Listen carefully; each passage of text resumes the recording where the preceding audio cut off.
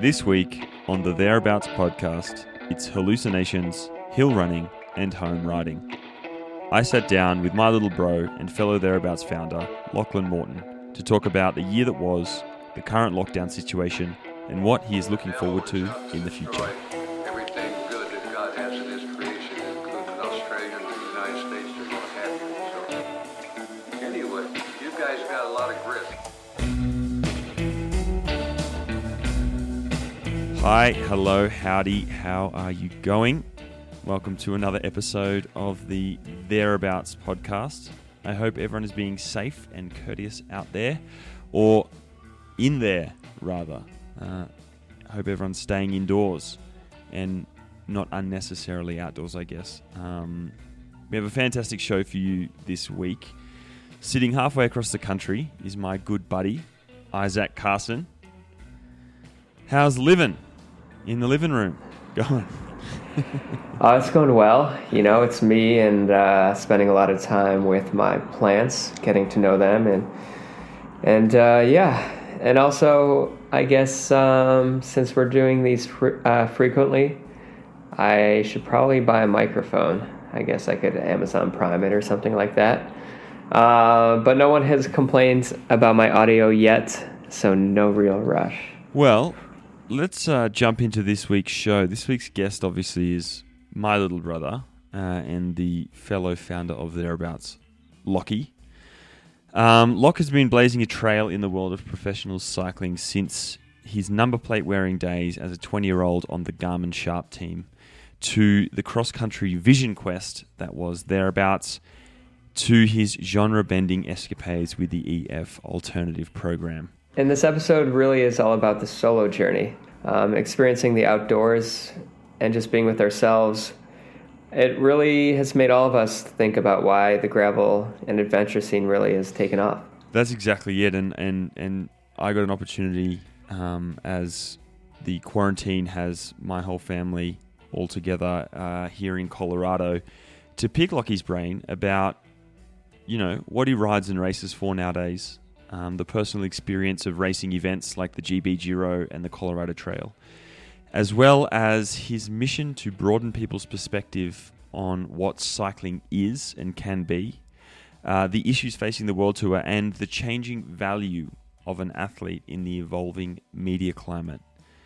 This was a bit of a roaming and pretty in-depth recap of the year, and it was great to get a little insight into where Lockie's at in his career and where he wants to go. Hope you enjoy.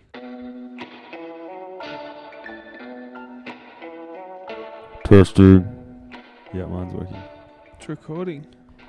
Why don't you tell me a little bit about where we are and the current situation? We're at home at my parents' house in the basement, and we're on lockdown, COVID lockdown. And that's Mum and Dad. You can probably hear in the background. They're in the kitchen cooking dinner. We are indeed in lockdown. So, Lockie, it's been an interesting sort of 18 months for you, I think. It's pretty safe to say. Yeah, last year was like the dream year. It was sort of a culmination of a lot of years of working out like my own place, I guess, in the sport and what I wanted to do.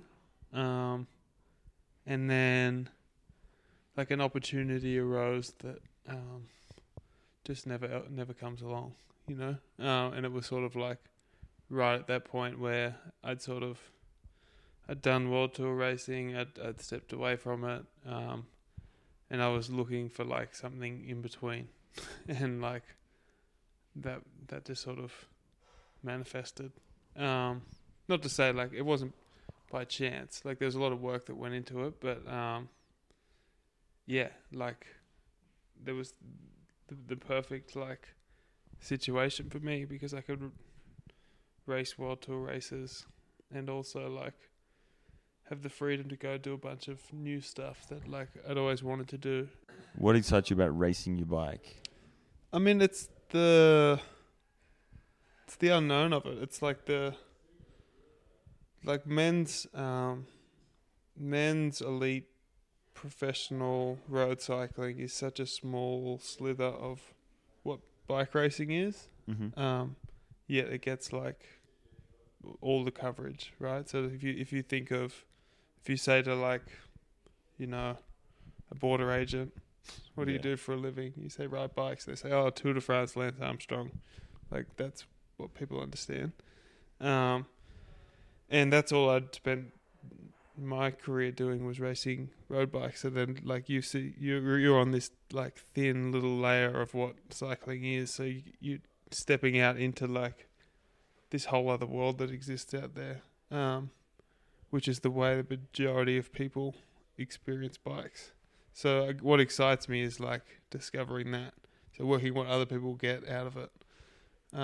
Because like what we do is very performance oriented, but the majority of people who ride bikes will never compete and have no ambitions to compete, you know, even if they're taking part in these same events that, you know, we're racing. Their goal is not to win. They're looking for something else. So like that's what I was hoping to get out of it, and ultimately did get out of it, was seeing what those people are getting out of riding bikes.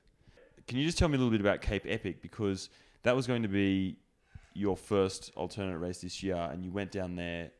Event was cancelled, but you still had a pretty interesting experience. Yeah. So Cape Epic was the first of the alternate calendar races, and it was like it's a huge bucket list race for me. Still is. Haven't ticked it off because it's like the biggest mountain bike stage race in the world, and mountain biking is always something that's like intimidated me quite a lot. So yeah, to be able to like go and do that, like with the support that we had, and like it's a huge opportunity to be able to do. And yeah, I was doing it with Alex, and it's sort of one of the first races that I saw outside of road racing, I guess, because it's like a mountain bike race that gets a huge amount of coverage. So yeah, I really wanted to go do it. So like I had like a chat with Tom before, and it was like, look, let's just go and see what happens. And we went, and the race got cancelled. So we came home. But yeah, we were down there for like a week before. Oh, not even, maybe 4 days. And then 2 nights before the race was supposed to start, it got cancelled. And then on that, like, everything's been cancelled now, right? Like the whole world. What do you train for? Like, are you still training? I'm probably not like a great representation of the majority of athletes, because I don't really need a goal. Yeah. Like for me, I do it just for myself anyway. So like, it's not like, oh, now I'm like, oh shit, there's no, you know, Kansas next month that I'm going to be like, oh, I'm just going to sit at home and watch Netflix and like, you know, like, oh, I got no goal. Like, I don't sort of need that purpose anymore. Yeah. So like, I still go out riding, and we're lucky enough here to be able to ride outside. So like, I've been out just sort of riding on a mountain bike, and I don't know, like it's annoying for sure in that like your life on the whole doesn't really have like a massive purpose, I guess. But I still enjoy getting out and riding, because I don't really treat it as training much anymore.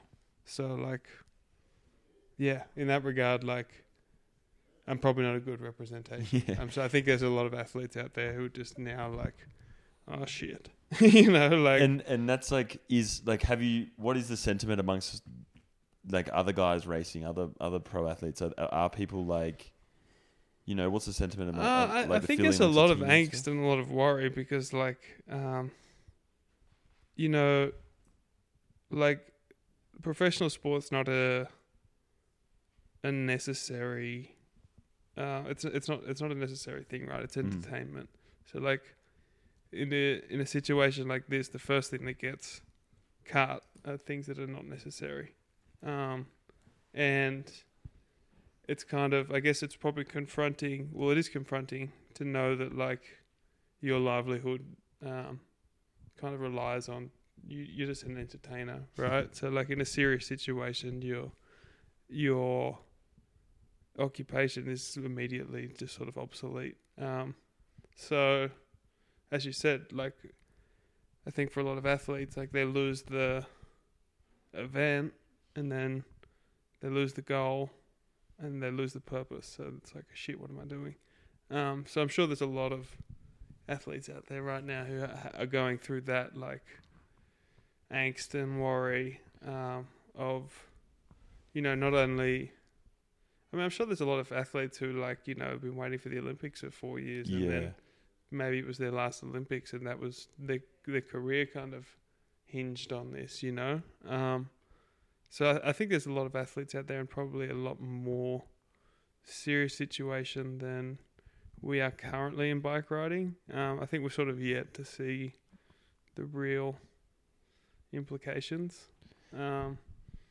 But I don't think anyone really knows. Like the situation's evolving really quickly.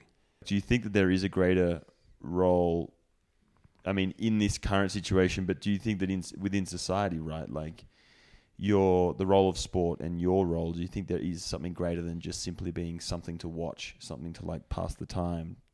Yeah, I mean, I think like sport is obviously, it's super important, right? For like a variety of reasons, but I think like a really big one is just like community, because like it brings together a bunch of people over like a very simple activity, whatever, if that means you follow a soccer team or you ride a bike or you're a runner who like does park run on a Saturday, or it's like it's all community. So like when that gets taken away, I mean it's a loss. It's like a loss of identity. There's a lot that goes along with that. So I mean I think cycling, it's kind of unique right now in that like there's like the fact that there's like say Zwift, like the community can still exist, right? And so that seems to be that community seems to be thriving, right? Yeah, the community's still there, and like I don't know, like we released the EF Gone Racing film today that doesn't have a race in it. Yeah. And there was still a whole bunch of people excited to get on there and watch it, which I think is like, I don't know, maybe that's like a representation of like the shifting sort of values in sport. I don't know. It's hard to say. Do you think there's a shifting value in sport? Do you think, the values that people appreciate about sport are shifting, and the things that they want to see in athletes and want to see in sport is changing? I think people just want to participate in sport now. It's not enough to watch it, I think that's why, like, cycling on the whole is becoming more popular, and that's not necessarily reflected in, like, professional racing. Because I think, like, I don't know, it's not enough to just watch a bunch of really high-paid, like, super talented guys go out there and do their thing. Like, I don't think people get enough out of that anymore. And people want to be involved, and people want the challenge. Doesn't mean there's not a place for the professional athlete, because they want to also compare themselves to, like, the elite. But is it more than just results though now? Like, it's not like you're not looking at, like, for example, like Lance Armstrong, right, was incredibly popular during his career, despite like being pretty controversial and like pretty cutthroat. So everyone loved him because he was dominant. Is that do you? I mean, I feel like that's changing. Is that sentiment passed on with your relationship with fans? And yeah, I mean, I think so. I think people, also, like, in the age of social media, really, people can get a much bigger insight into people's personality, and the way they go about doing what they do, which I think people, you know, I mean, if you use, say, Armstrong as an example, if you want to use that example, you know, you didn't really, all you got to really see then at that time was the race that happened, Totally. right? And the documentaries that Discovery Channel put out or whatever. So you never really got to see the way he went about doing what he did. And then when people found out the way he went about doing what he did, a lot of people were shocked, you know, because they were looking at it purely from Totally. an outside It was perspective. all managed, yeah. Whereas now you live in a world where, like, you know, there's so much engagement with fans on a day-to-day level through social media that they can see the way you go about the way you do things, right? You know, Yeah, so like got you. So like work ethic and things like that. work like, ethic, if you're like that having real fun, picture. if you're like super, you know, strict, boring, or like whatever, they sort of see the way you go about doing it, which like, So they're seeing personality. yeah, exactly. So when you looked at like, I think that's why like a team like Sky got so much pushback initially, is that they tried to like put up that screen again of like, well, it's only results that matter, so like we're not going to let you guys in at all. So we're it's going to like- give it's- you the 30-second interview at the door of the bus each day, but we're not going to let you see inside of the process. So it's like the tide shifted from, the balance of power shifted from like the athlete being the most important thing in sport to now it being back to being the fan and like what value the greater society or greater community is getting from the sport and the event. I think so. Like, I think people value the result is still important. It doesn't like, Absolutely, yeah.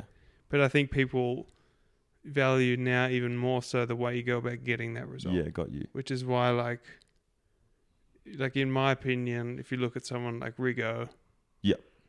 he's the most valuable guy in cycling, right? You know, because he not only does he kick ass, but like he's just an absolute character and a legend. Totally. And And I like- mean, he doesn't kick ass as much as some other bike riders, No, but he's, no, like you said, valuable. Like he is, like Exactly. any team would kill to have him. yeah, and for the results he's able to produce in the way he goes about getting them is insane. Like that ratio, if you could Yeah. like put a ratio on it, you know. Yeah, exactly. Whereas like he's hitting Froome's he's hitting the results golden is mean. insane, right? Yeah. But like the way he goes about getting them, you're like, well, all right. If like, Yeah. who knows? If I lived in Tenerife for 6 months a year, who knows what's Yeah, exactly. what could It's happen. it's the coolness. It's the coolness to performance ratio. Yeah, exactly. It's like, Well, yeah, and it's just like the way you go about doing things. Yeah, is, absolutely. is important, and now I think that's like you can see that, right? Like you get a much better idea of than you used to be able to like 10 years ago. and then on that, right? So we're in this situation right now where the world shut down. A lot of stuff is going to be reset after this. You know, like the Tour de France, all that shit. Like it's all fucked up. So the world tour, I mean, just the world in general, right? It will be different after this. Having said having this discussion just now, like what do you want, or if you could choose, right? How do you want to see the world tour kick back off? What role do you want to see? You know, what you described as a really thin slither of representation of the sport, or the representation of riding a bike. Like, what would you change? How do you want to see, you know, keep going the way it was? Like, what's, you know, exciting for you if you were able to make that? and Yeah, dictate like that if you're change? looking purely at like men's road cycling, like what needs to change? It's such a hard question, right? Because there's so many different factors, and that like you look at like the model of the team sponsorship, and then you look at like the power that ASO has, and then like what the UCI. Yeah, the issue I think in like men's professional cycling is like this: the main stakeholders like have nothing to gain by changing the status quo, right? Yep. In that like they are so very happy to have like the Tour de France just stay the biggest race in the world, because of course they would, right? Yeah. They own it. It's a hugely successful event. And if you look at like the Tour de France in isolation, you're like, it's great, right? Like he would. Yeah, change, exactly, He yeah. wouldn't change anything. It's like that's what the history of the sport is. And the tough thing I think with road cycling is like there's so much tradition, which is what it makes the sport so appealing. Mm-hmm. Is that there is like these ties to like a really old era, and like the history of the races is often like they've been running for 100 years and similar course, you know. So like There's heritage. there's a heritage that like it's invaluable to like the sport, but it's also what holds it back, right? So it's a really tough. Like I don't have the answer to it, but I think the more you can celebrate all facets of cycling, it should balance itself out. So if you can celebrate what the majority of people are doing on their bikes by participating and bringing some of that coverage from men's racing to other events and highlight other things that are going on, if there's a broader balance of that coverage, then everyone will be forced to adapt in different areas, right? Because it won't be like if all the coverage is skewed one way, and there's Then they hold all the few power. people who are making money who have the power, it's not going to change. So like Yeah, it's if not you going to can- be egalitarian. Yeah, so if you can sort of be involved in that and then be like, okay, but let's also shine a light over here at what all these other people are doing on bikes. Maybe that'll generate enough interest, and it's starting to, there's more people riding off road. And like there's events like Kansas and Leadville that are starting to really kick ass, you know. So then like, what happens at the World Tour level? Like, they put 50 k's of dirt into Paris Tours. Yeah. Like maybe that's a small thing, and it is, but like It's something. that was a pure knee-jerk reaction from being like, oh, gravel racing.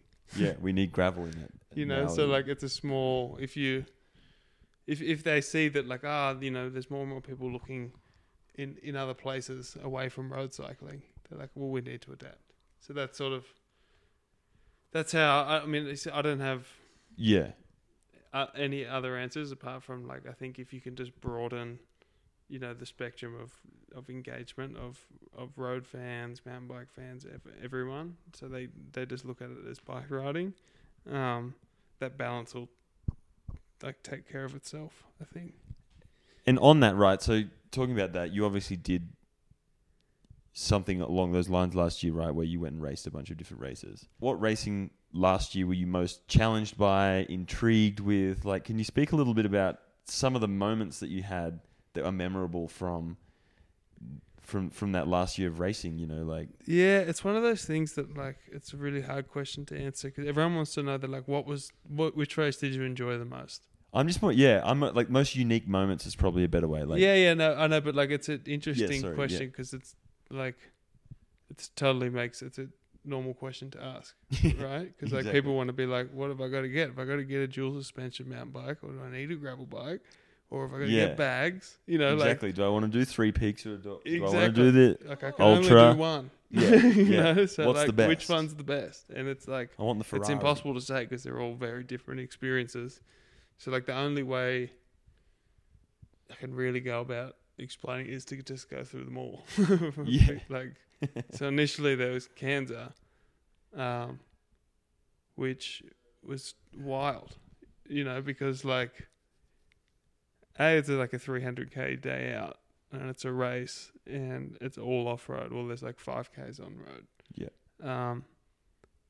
Which like that's not the story. The story is the fact that there's like 2,000 other people out there taking this huge day on. Yeah. Like whether they're ready or not, they're taking it on, and they're all just out there on like a vision quest. Half of there's like 50 guys who are racing. And then, there's the rest are like doing their own. Exactly. Everyone's just getting around. There's some people who are from Emporia who that's the day they spend on a bike every year. Yeah, no shit. Like they just Which, don't like, even ride at all. it's And a they're like, I'll do huge day out. fuck that. Like 320k. That makes me nervous thinking about it. Yeah, And it's like there's a lot of things that can break on your bike. There's a lot of stuff that can happen. A lot of human spirit that can be broken into. Yeah, and like you're out there by yourself, you know. Like, so I think the community element is what I remember most about Kansas, in that there was just this huge energy and like shared experience that I'd never felt at another cycling event. You know, it's kind of felt like being at like, you know, a music festival when it's like one of the last aspect, like one of the last shows of the night. Yeah, and everyone comes around the stage and like it's just like everyone's on the same level. Yeah, it's like that feeling, but at a bike event. Dude, like a healthy music festival. Yeah, and then plus you've got like this huge like community of people in the town who are like benefiting from having this bike race, which like are people who, you know, 10 years ago probably couldn't care less for cyclists. Whereas now it's like a huge the first edition lifeline. of the race, they're probably like, "What the fuck is this? Like, this sucks." And now they love it. And it's great. And like the way I like to say, it'd be like if you know you went to like Broken Hill in Australia and held a bike race. Except like really.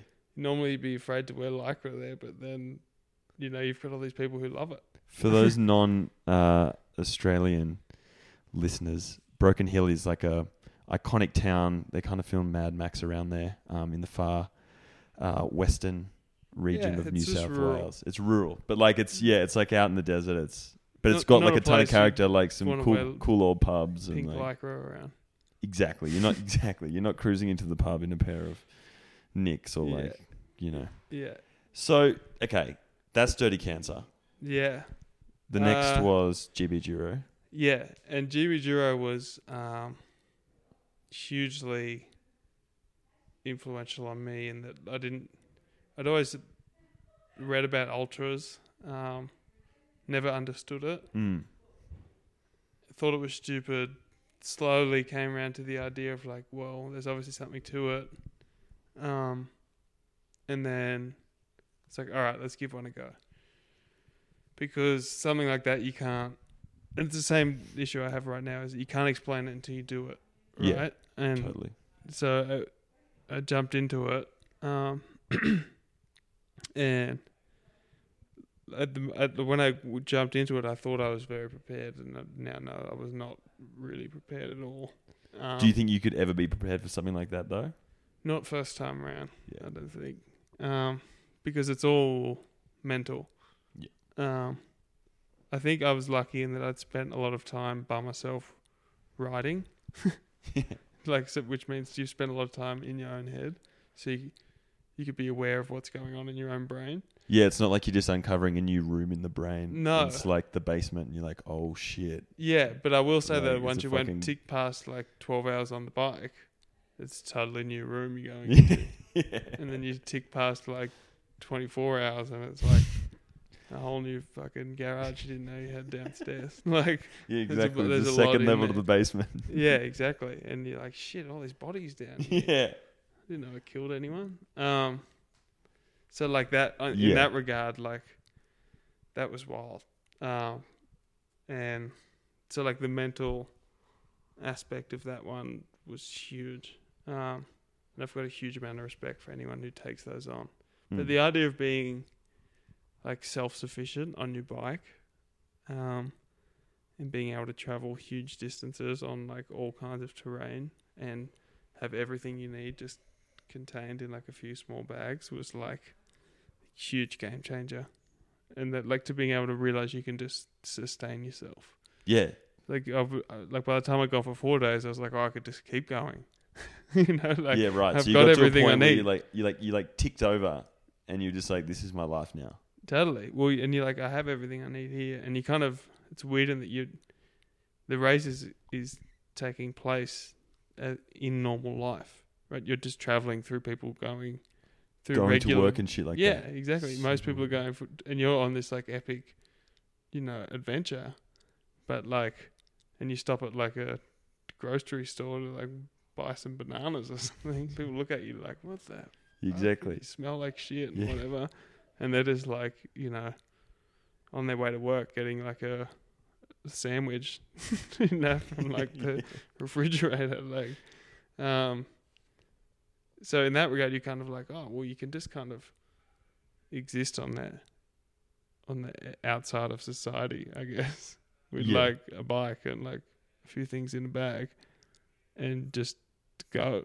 And There's no like, my idea of like what the limitations were was just blown out of the park. That's what I really took away from that, because I'm like, shit, you could go forever theoretically. You know, Yeah. like and I felt better and better as I went, and was going faster and faster, and like mentally felt a lot better by the last day. Like there's a whole bunch of things that happened that you're just like, shit, you could just keep going. So like, So you it's went from really like the first simple. day being like shit, counting down the hours to the end of the stage, to like the last day when you were just like, shit, I'm getting closer, like it's all going to be over. Do I really want this Yeah, to I don't end? want it to finish, right? So like, And do you that think was- do you think like there's something in that like in that simplicity? Because I know like anyone who does ultras, they talk about that a lot. Like, do you think that that's something that, you know, everyone should try, like that paring back of your entire life to, as you said, a couple of bags and like doing Totally. something like that? Well, I think you just take stock of like things that are very important, right? Yeah. And it starts with like, say it's gear, Mm-hmm. right? You have a good jacket replaces like 5 other useless products. Yeah. A good undershirt means that you don't need that other jersey, or like, so like when you look at it like from like a basic principle, it's like have like good quality things, not a lot of things. Things you know work versus shit that you know you thought you should have just because someone Like else gimmicks, had it. yeah. But then that goes to like another level, and you then like, because you get into your own head, so you look at like your own relationships, and you're like, well, there's all this bullshit around like all these things I do. So like in a relationship, you're like, well, why do I bother with all this other shit when it's just like, this is all I'm really looking for, right? Why don't I just say what I mean? Or like, Yeah, got you. or like, why do I spend time on this person? Yeah. Or why do I not spend more time on this person, right? So that's like, it's like a cleaning out process. It's like a defrag. Yeah. So I found afterwards that like, I threw out a bunch of shit. Yeah. Like, I have a lot less things now. Tell me about we've got Scottish heritage, right? Tell me about Yeah. crossing into Scotland, because I think that's like a funny. Yeah, just tell that story. Yeah. I went into Scotland and I felt like I was at home. Like it was weird. I had like a lot of, not anxiety, like you just kind of like this nagging feeling until I got to Scotland that like there was going to be some catastrophic event that just made this journey impossible, you know, and that I wouldn't be able to overcome it. Yep. And then like I went into Scotland and that kind of like slowly dissipated. And it was all weirdly familiar, and like the surroundings and everything, I was like, shit, this is all sort of terrain and like countryside and people and like food that I like, weirdly. And I've you'd never been. So, and then like it was weird, like once I got to Scotland I was like, I could really push up here. You know what I mean? Could really get stuck in. Yeah, I could really get stuck in and get crazy up here. Nothing bad will happen. And then tell me, the next race was Leadville. Yeah, which Leadville was great in that it's very similar to Kansas in that like you look at what it does to a community, and to be able to see what like a cycling event can do for a community, in that, you know, Leadville was like super down and out town. They lost the mine, you know, had like the highest alcohol and abuse rates in the country, and then someone brought in a running race that turned into a series that now involves a bike race, and that like turned the whole community around, you know. So now a lot of that community sort of revolves around like these endurance athletic events, and to see what that can do was like amazing. And then personally, like getting into, or at least dipping the toe into a mountain bike event. I wouldn't say. Yeah. I'd say it's an interesting event in that it's right between like where road riders and like mountain bike riders. It makes like a really nice matchup. Yeah. So yeah, that it was like awesome day out, amazing event. Would definitely recommend it to anyone. It's tough, really high altitude, and it's a big day out. But for me, that sort of planted the seed of like I'd like to do more mountain biking, because I think Alex and I surprised ourselves a bit on the more technical terrain, in that, you know, we were in the ballpark. Yeah, It exactly. was like, oh, we haven't done much work on this. We're not that far. Like maybe we can, which is what planted the seed for Cape Epic. So yeah, I mean, that is just kind of, I guess for me, it was the most familiar event because I spent a lot of time in Colorado, spent a lot of time in that area. Mm-hmm. So in that regard, I knew what to expect more. So not I wouldn't say I took it for granted more. Maybe I just knew it a bit more, you know. I'd started the race once before. But I really want to go back. Yeah. It's weird, like the Leadville's the one that it's like a race I want to go back and win. Like I feel like on a very competitive level, I'm like I want to win that one. I don't know why that's a thing, but I'm like I feel like that one's a winnable one. Where'd you finish this year? I was Or last year? third. So you're not far off. No, I was second, and then I was racing with Howard Grotz. Yep. Who's won Cape Epic. He's from Durango. He's won Leadville 3 times, I think. And we hit the last climb, which is Power Line, together. And he just rode away. Yeah. There was nothing I could do. And it was like slow motion. You know, like he's just riding away and I knew it was happening. And you're just like, shit. Shit. And I was already thinking about, like at the moment I was getting dropped, I was already thinking about how I would do it differently next time. You know, like that. Yeah, got you. Yeah. Like So that like, present yeah. of mind. You know, like I knew it was going to happening. Nothing I could do about it. But I'm like, what would I do next time? Yeah, got you. And they disappeared out of sight. And then I like lost concentration for a while. And sort of forgot I was in a race. And then I got caught by Quinn Simmons. Yep. I was like, oh shit, I'm racing again. Yeah. I was going, and then Quinn Simmons wouldn't give me a turn. Oh, really? Yeah, he's like, I'm tired. I'm like, you caught me, mate. Like, and then Stetner came up, and I owed Stetner one from Kansas. Yeah. Because like when Howes and I, the only chance old mate had ridden away, Colin Strickland. Yeah. And there's Howes, Stetner and I are chopping off behind. The only chance we had was if we all chopped off to get him back. And then Howes had like a slow leak. So he was just stopping to like hit it with gas, or plug it. And it was like, yeah, okay. And then Pete kept going. Oh, really? So he just didn't... Yeah. So like he was like, at that moment he decided, he's like, I'm going to snag second. I'm taking second. I'm not giving up no on chance first. to win. Yeah. So then like when Pete caught up at the end of Leadville, I was like, no one can, the difference between like second and third is small. Difference between third and fourth is big. Yeah. Right? And I was like, I'm going to follow you, Pete, and I'm going to ride around you with 100 meters to go. Yeah. That's all I'm going to do. Yeah. Like, Quinn Simmons, you can have a second. Like, I don't care. Like, I'm coming round Pete. And that's exactly what I did. Got him a beauty. And knew he got too, you know? Like, afterwards, he was just like, damn it. Like, yeah, gotcha. You know, like, I owed you that one. Yeah, exactly. Yeah, then after that, the last event was Three Peaks. Yep. Which is like a weird combination of all of the other events. So it's super grassroots. It's in the UK. And you do like a 3-hour cyclocross race over Three Peaks. And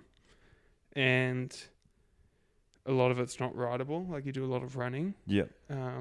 And you just carry your bike. Carry your bike. It's like stone paths. Then there's some road sections. So it's just this weird mix.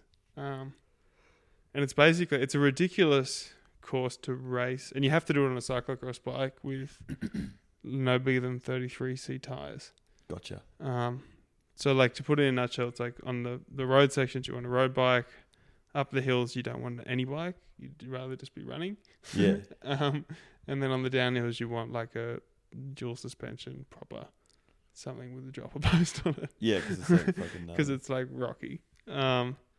And so basically, you've never got the right tool for the job, but you got to take this bike around the whole thing. And it's deadly serious. Like people who race it, you race it and you race it hard. You don't like take the piss. And the whole thing, like it seems ridiculous, but there's this whole community built around it. Yeah. And like the community element of it was sick. You know, like there's people like building like tiny little parts for their bikes and like doing all this shit because it's like Peaks comes around once a year and it's like they're always like just honing in, and then it's like understanding the course. So like, no, this shortcut, you like this little bit. So like shortcut, like you can kind of cut the course. Yeah, there's legitimate shortcuts. You'll be running up like a hill. Video game kind of. Yeah, you'll be running up the hill, and then all of a sudden you see one dude way over on this, like 100 meters to your left, like hugging this, Different stone line. wall, and you're like, holy shit, where's he? Like, what's this? And then he'll pop out like up over, and then all of a sudden he's like. So it's just kind of like get from A to B, like yeah, you've got like these three checkpoints peaks. sort of thing. Yeah, got you. So like Free on for the all. downhill, on the first downhill, it was so foggy and whatever. I had to wait for people just so I knew where I was going. Like, Oh, really? I So wait there's for no I was like, marking shit, or I can't. anything? Well, there is, but it's like it's hard, like there's not a GPX file and like you're just like out there like the one. I think the guy who was in second or third, like he went 10 minutes the wrong way. Oh, really? Like you Yeah, just fully. just So the course cooked it. changes each year, No, it doesn't change. but you just forget. But it's like it's you not and you you're can't in it too, ride I it guess. You're maxed out. except got for you. except for the day. Got you. Yeah. Like okay. they're not riding paths. You're not regularly allowed to ride a bike there. So yeah, that was amazing. I think when I was like really proud of my performance there because it was like a year before I would have been useless.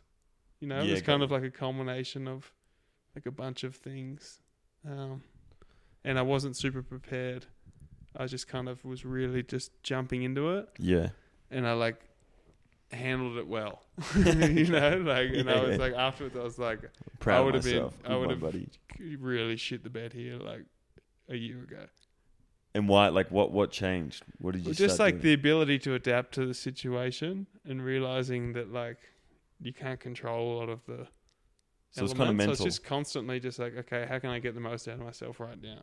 Yeah. Like right now, like sort of, and then like bike skills, a few different things that like I'd picked up, but yeah, mainly mental of just sort of being much more present and just like instead of being like turning through the field and then looking at the hill and being like fuck this, you can't ride a bike over here, this is stupid, and just like, Yeah, got you. even in that thought you lost 5 seconds, when you could have just stepped off and already been running. And do you think that So like those things help me. and do you think that served you as well, like in the more traditional racing? Yeah, for sure. Because it simplified it a lot because you just kind of look at the demands of the event or the situation you're in, and you're just like, all right, let's have it this, whatever it is. As opposed to like feeling like you're part of this like big machine of tradition and like all Yeah. this shit that you kind of just do because it's like You meant to. habit, you get back into a road race and you just kind of look at it more simply. You're like, okay, 4 hours out here, got this job to do. I don't know. And then tell me about, I guess, like, what do you... Well, another thing you did as well, which I think is worth noting, is the Colorado Trail, because that was like... Ooh. That seemed like that was pretty rude. Yeah, that was the hardest thing I did by far. By a long way. I decided to do the Colorado Trail it kind of came out of after GB Duro. I just had this like want to do more of that. And I was going to be back in Colorado, so I started looking at routes and whatever. And then I saw the Colorado Trail, which looked like the most sort of challenging route that I could do in the sort of time frame I had. Yeah. And initially I wanted to do there's a race that starts every year it started at different ends, but it was starting in Durango, but I had to do Utah and Leadville, and like it just didn't work out time wise. So then I just decided to do it as you can do it as what's called like a time trial. Yep. And I linked that with a charity NOS to raise some money, which gave me like a good motivation to do it. And yeah, it's like 750k, I think, across the Rockies. And on a bike you can do all but I think it's 150k. Okay. And it's proper. It's the average is over 3,000 meters. Yeah, no, average altitude. Average altitude is over 3,000 meters. You spend a lot of time like right up high. Yeah. And basically the clock just runs. And I didn't really have any intentions of like going for the record. Because I understand what goes into those things. And I think the guy who's got it did it 5 or 6 times. Yeah, really. Getting to where he did. And they do it on almost no sleep, which I didn't want to do in that sort of environment. And even still, with all those things, I was way over my head for a lot of Yeah. way over my head. Like how? Like what? Like what made that so much more difficult than obviously the altitude, but like just situationally, what made it so much more difficult than GB Duro? You're a long way from help. Yeah, out got there. you. It's like it's isolated, So you feel and there's very isolated. real like consequences to mistakes. You know, so like I think like the first night, so you do like the section from Durango to Silverton went pretty smooth. It was like cruising along ahead of where I thought I'd be. I was like, oh, this is great. And from there to Mount Princeton Hot Springs is like, I want to say it's 250k, 270k with nothing. So you basically resupply Load there. up. Yeah. And I was in a good mood when I did that. Just like quickly in the servo, grabbed a bunch of shit, like ate a sandwich and headed out. And then I hadn't even properly researched the course. Because then you went on to this section where you'd sort of just teetering between like 3,500 and 4,000 meters for like 40, 50k. And you riding all that, or are you walking? Or? Lots of walking, lots of slow going. There's no way of knowing how long the next 5 or 10k is going to take. Yeah, fuck. Sometimes takes an hour, sometimes takes half an hour. So that really breaks you mentally because you have this idea of where you're going to be. And so like I didn't really have much of a plan. And I was like, oh, I feel fine. I'll just keep going. And then I got to the point when I probably wanted to sleep, which was around midnight, I guess. And that was at the high point of the whole thing. I was at like over 13,000 feet. And you're like, and you in your mind, that's where you'd plan to sleep. Well, just that time. Oh, got you. Yeah, you were like, okay, And I was like, I'm going to you go can't until sleep midnight. on like the summit of this. No, fucking no. It's freezing midnight, Yeah. and you also can't breathe, right? So you're like, Yeah. you're not going to sleep there. No, exactly. So then I was like, shit, this is not good. You know, like Is that all you thought? this is a bad situation, so I got to keep going. And also like just knowing that like I'd packed pretty light, so I was like, I'd get away. Like if I got into trouble and had to sleep here, I probably could, but it'd be very uncomfortable. And like, what were you talking when you say you were packed light? Like, did But you I have had a like an bag? emergency bivvy and one of those super light like Cedar Summit. Shit out of luck. bags. Oh yeah, like it's yeah. So very light. They're good, but like not enough. Yeah. Not enough for like -5 or whatever it was up there. And you'd be wet too, like. So, yeah, sweaty. So anyway, I like pushed on, and then I was in a situation where I was like, "Fuck, I'd rather have stopped by now, just because of how the terrain is, like big drops. The lights I had weren't ideal, and so like there was a lot of shit that you just kind of second guessing, like whether I can ride it or not, and a lot of it's not rideable. Yeah. So you're kind of coming up on stuff like, You're like, what am I doing? can I ride it? And then you're sort of scrambling, and then so I did that for a couple of hours until I got low enough to where I could sleep. I was also out of water, so then there was a creek there, filled up some water, tried to sleep there, and then thought there was a bear, so I was in the bag for like maybe 45 minutes, and then thought there was a bear. Was there? No, it was a cow. They graze up that high, which I didn't know. Oh yeah, that would be That would be. Yeah, scary. I could hear there was an animal moving. Yeah. And then like, also like right at that moment, as I was like, shit, there's a bear. It was and it was cold in the bag because I was wet, So I was like, shit. I had that realization, like, I'm gonna have to get out of here. It's gonna be freezing. I've got to stuff everything in my bag. Also, there might just be a bear. And then I like was doing that, and then I was like, and I need to shit right now. And like you've got bibs on. So like have to get all the way down to that base layer. Yeah. Like looking around, like, oh, is there a bear? So yeah, that was a time. And then yeah, like just that next day, I was quite, because I hadn't slept as much as I wanted to. Yeah. And then the terrain was really challenging, and I wasn't well researched enough. So like I didn't know what was coming. So it took me longer to get to Mount Princeton than I thought it would. But I had to keep going because I was going to run out of food. Yeah. So like I was at this like catch-22. So I spent like a good like 4 or 5 hours hallucinating massively to get to Mount Princeton. What were your hallucinations? Very just like normal to start with. I was like, very normal. No, I mean it's weird. I find that the everyone's like, oh, hallucinations, like you're out of your mind, A lot of the time, for me anyway, you're very aware that you're hallucinating. It's hallucinating. Well, the first thing that happened was I was coming up this trail, and then I knew there was like maybe 30k to get to where I had to be, and I knew it was going to take a really long time. And I'd already had like a mini breakdown. I was like, okay, I'm going to get there, and then I was like, oh, Hunter on the trail, I'm going to ask him how far it is, like because I was only estimating. Yeah.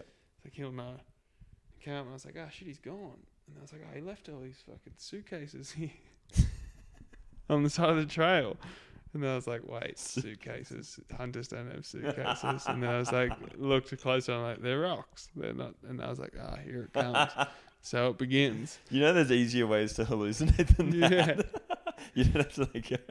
And then it was like there's these little white rocks that like in that area, they're all along the trail. You have these little white rocks that poke out, and then it's like they were all these little white dogs, like those fluffy little like chihuahua. The worst dogs. Yeah, those annoying ones with the hair in the face. Those ones. Ugh.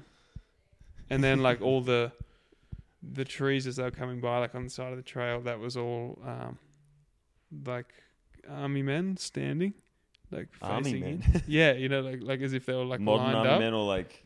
Yeah, modern army men. Oh no, probably more like World War II. Yeah, gotcha. Like, and then just like facing in.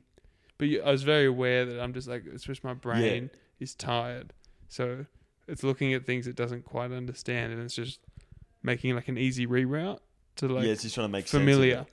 That's a really interesting way of looking at. Well, that's all that's happening. I've never thought about it. Yeah, no, you're it's totally just like right. your brain's looking at something, trying it's to make too sense tired. of something. It's trying to like, and it can't. Like it's like like an old computer, just like yeah. So it's just like, if I just make all these little white rocks, all white dogs, that's done. And then, you Yeah, know, gotcha. like, It's just like so like once you understand that, you're path like, of oh, least it's fine. resistance. But then you're like, where the fuck did the arm? But then I was like, if come there's a from? mountain lion actually on the trail, then I might just like treat it like it's not there. Yeah, exactly. In that, so like it wasn't like I never got into a situation where I was like, this is downright like stupid dangerous. But I was just enough out of my Yeah, like, pretty comfort zone close for a to it. long period of time that I was like, all right. The second, like there was in my head at that point, I was like, there's no chasing the record. There's no like, Yep. even though at that point I think I was a pretty long way up on it, but it was more out of just the necessity to get. Because you just fucked up. Yeah. I was like, when I get there, and I got there, and I was like, I'm gonna sleep 8 hours, and like had a meal, and I was like, I might not even go tomorrow. Like I'm that fucked up. I had trench foot, like everything was broken. But then I slept 8 hours, got up, and was like, oh, actually, not bad. You know, like have at it. Get back after it. And then yeah, so the next day, then I was cruising along pretty good. But I guess the nail in the coffin the next day is I dropped my spot tracker, which is like the GPS device that so everyone knows That's where like you the are. official recording device. Yeah. It's an official recording device, but more so it's like there's an oh shit button on it that like that like sends out an if SOS. you get into proper trouble, you hold that down and then hold it down again, and then the cavalry come. Yep. Like obviously, if you're a long way, it's going to take them a while to get there, but they know you're But in they trouble. know you're there. Yeah. And like you know, mum, dad, Rach could all see where I was. Yep. But I lost that, like somewhere, and didn't realize for a really long time, to the point where by the time I'd realized I'd lost it, I was like, shit, where is that? And then kind of fucked around, rode back, and was like, wait, I got no idea when I last saw it, and then didn't have phone reception to check the recording online to see where it was. Where it had lost. So I just had to make the call of like, oh, I'll just continue on. And I pushed on to Copper Mountain. Regularly, I felt good enough. I would have just kept going if I had the tracker. So like, but I just knew that like everyone would be worried. Yeah. You know, and also that if I did get into trouble, there was no safety net.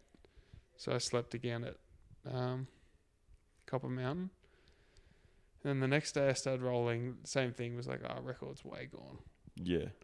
And then you have to do this hike, which if anyone has ever done or is going to ever do, keep in mind the hike from Copper over to Breck. You walk. You just walk for 3 hours or whatever, or 2 hours.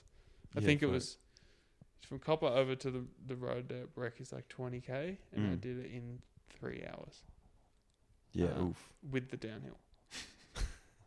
So that was the start to the day. So you're just kind of trudging through that. And Just like, a good I'm morning. Going nowhere, you know, and you know you're not going to stop until you get to the finish. Yeah. So you have this idea in your head. That's You're a like, long I've way. got 250 Yeah. or whatever Ks it is to do, and you're like, and I've just done 20 in 3 hours. You're like, Christ. And then I just like I picked up a tailwind, and like the legs came round, and then like I just started ripping. Like I just had this second wind, and I was just like in the zone, and like finally worked out just kind of how the trail worked, and like it was a lot more rideable, and it just clicked. Same thing. It's like that day 3. Just like, Got you. Yeah, clicks. you came into it. And then I just started honing in on I started doing the calculations in my head, and I was just like, holy shit, if I keep this pace up, it's going to be super tight. Oh, like you still might get the record. Yeah. And only like halfway through the day, I was just like, I'm ripping. Wait, hang on a minute.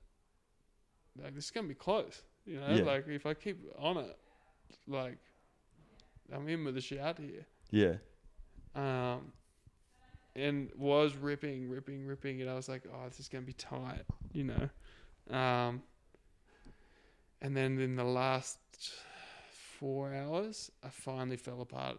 Yeah, got you. And, like, had a stupid fall, smashed my light. So then I only had a headlamp, and I knew the headlamp I only had like 3 hours of Oh, battery life. on it, so I was trying to run it on the low. Oh, so it's like hard to see. It was hard to see, but you're trying to go fast. And then like, right as it was super dimming, I saw a mountain lion. Oh, you actually saw one? Yeah, 2 in a den. So it wasn't a hallucination? No, actually, I was of sound mind. Dude, imagine if you thought you saw a cow, but you were just it was a mountain. You were hallucinating that it was a cow. You're like, oh, it's fine. It's a cow, but it was actually a mountain lion. And then I was like, just no one ever thinks that way. Like I just needed to be done. And so then once your brain goes to that, you start getting really slow and sloppy. Yeah. And then my light fully died, so I only had my iPhone. Dude, I've done that before. That Yeah. fucking sucks. And I pulled out the duct tape and just taped Taped it to the bag. And couldn't see shit. And I missed the record by like 2 hours. Like totally shit the bed. Dude, that's Um, That's pretty wild though, considering like the way you explain that. It's like it's a clusterfuck, but then you still went pretty close. I think that the thing with Colorado Trail is now there's not like a week that goes by that I don't think about exactly how I would go back and do it. Go back and do it, yeah. But And I think are you that going becomes to? the obsession. Like speaking to people who've done it, I think it takes a really long time to get it. Yeah. Because, are you going to go back and? I think I will one day. Yeah. Like I'm not in a rush because I was humbled by it massively. And what else? Before we wrap up here, what motivates you? What do you want to accomplish in cycling? Like, what's left for you to do, or not left, but you know what I mean? The thing is, it's like all the races that we did in the last year. It just kind of opened a can of worms, in that like there was a lot that if I thought about road cycling, the list of like things I want to do before I finish is quite short. It's not insignificant. Yeah. I'd really like to ride the Tour de France. Yeah. Right? Like everyone would love to do that. Or to win like a World Tour race of some kind. Yeah. Stage, whatever. Outside of that, like, it's hard to think of I don't know. It's a pretty short list of things, but now that, and like up until last year, that was really it. Whereas now, like just on the top of my head, there's like 4 or 5 events I can think of that I want to do in the next few years. What are they? Cape Epic? Cape Epic, Tour Divide. Yep. Silk Mountain. Yep. Race to the Rock. I'd really like to win Leadville. Yep. That's just like me thinking now. But like outside of that, there's still a whole bunch of things. And then like, there's even just like, I just have ideas like just routes and stuff we could do. Like creating new routes and like setting times, and I don't know, that sort of aspect of it's still like competitive in a sense, but it's very different requires a very different skill set than what I'm used to. So I guess that motivates me in that I feel like a novice again in a lot of ways. Yeah, got you. So it's like having gone to like even you're excited about not being good at. Yeah, like Not even turning good, up to but Cape you know what I Epic mean. this time and it didn't happen, and then being like, holy shit, these guys rip. Yeah. So like the last 2 weeks I've just been riding my mountain bike as much as I can and like working on skills because that like excites me, right? So like the idea that it's just because you'd worked out road cycling doesn't qualify you for any of these other events. So it's like it's the challenge that you're excited by. It seems not necessarily the victory. It's not like, oh sweet, on the road I'm now, accomplished and skilled enough there that I can legitimately win these races. It's like, no, I'd rather go and like spend time figuring out this other aspect of the sport. Totally, because that's the most rewarding part is when you like acquire a new skill and then put it into practice and then find yourself doing something that, whatever it was 12 months before you would have said it was impossible for you. Yeah. Like that's so rewarding. It's more rewarding than like a race win, Like even last year, I fully forget often that I won a stage of Utah. Well, yeah, you didn't. I forgot that too. Yeah, but like often people were like, "Oh yeah, Utah," and I'm like, "Holy shit, yeah, that was in there." And that was like your first Week road win for a while. Yeah, exactly. Yeah. Week before Colorado Trail, that's probably why I forgot. But, Exactly. You probably did some did some damage. damage. Tissue But damage. yeah, I don't know. That to me is more rewarding. Yeah. Just like that's where I'm at the moment. Nice, man. Well, thank you very much. I guess we'll check back in with you a little bit later on in the year. Too easy. Seeing, whatever the rest of the year is going to, how that's going to play out. Exactly right. But thank you, man. No worries. Cheers. No fucking worries. No fucking worries. Look, before we wrap up, Isaac, I just wanted to tell you what my biggest takeaway. I don't know what it was for you, but what my biggest takeaway was from my conversation with Lockie, and that was why is it when you're hallucinating that you always hallucinate the object into a far more frightening figure and not the other way around? For example, why don't you ever hear stories of someone hallucinating like a nice, soft, king-size, Sealy Posturepedic bed with like a down quilt that turns out to be, a mountain lion? It's always the other way around. It's always like, oh, I saw a mountain lion, but it was like a rock. I mean, I don't know the answer, but I would say it's definitely, well, I shouldn't say definitely because I have no idea, but I could guess that it has to do something with, there's just surviving, making it through. But that's a question for the audience, and I think if anyone has an answer, that'd be great. Well, that's about enough of that. Thank you so much to everybody for listening to the second episode of the podcast currently known as the Thereabouts Podcast. And we've got a few more episodes coming in hot over the next few days and weeks. So make sure you keep your ears to the ground for those. And in the meantime, make sure you subscribe to us on Spotify and Apple Podcasts. And also, we really appreciate all of the feedback and the questions that have been sent in. So please keep that going. And if you have any questions, recommendations, people you want to hear from on the podcast, hit us up on Instagram or our email address, howdy@thereabouts.co.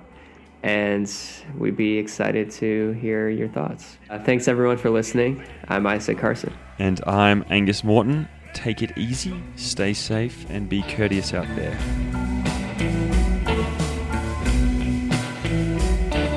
It's sort of like the NPR, channel where they have all those awesome names. Exactly. Lash Me Sing, and I don't know. It's cool how they start. Yeah. Every hour. This is Let Me Sing. I'm here in Washington, D.C. Exactly. Angus Morton doesn't have quite the same ring to it, does it? It doesn't have the same, suede smoker's jacket feel. Same with Isaac Carson. And The devil is out to destroy everything good that God has in his creation, including Australia and the United States and what have you. So, anyway, you guys got a lot of grit.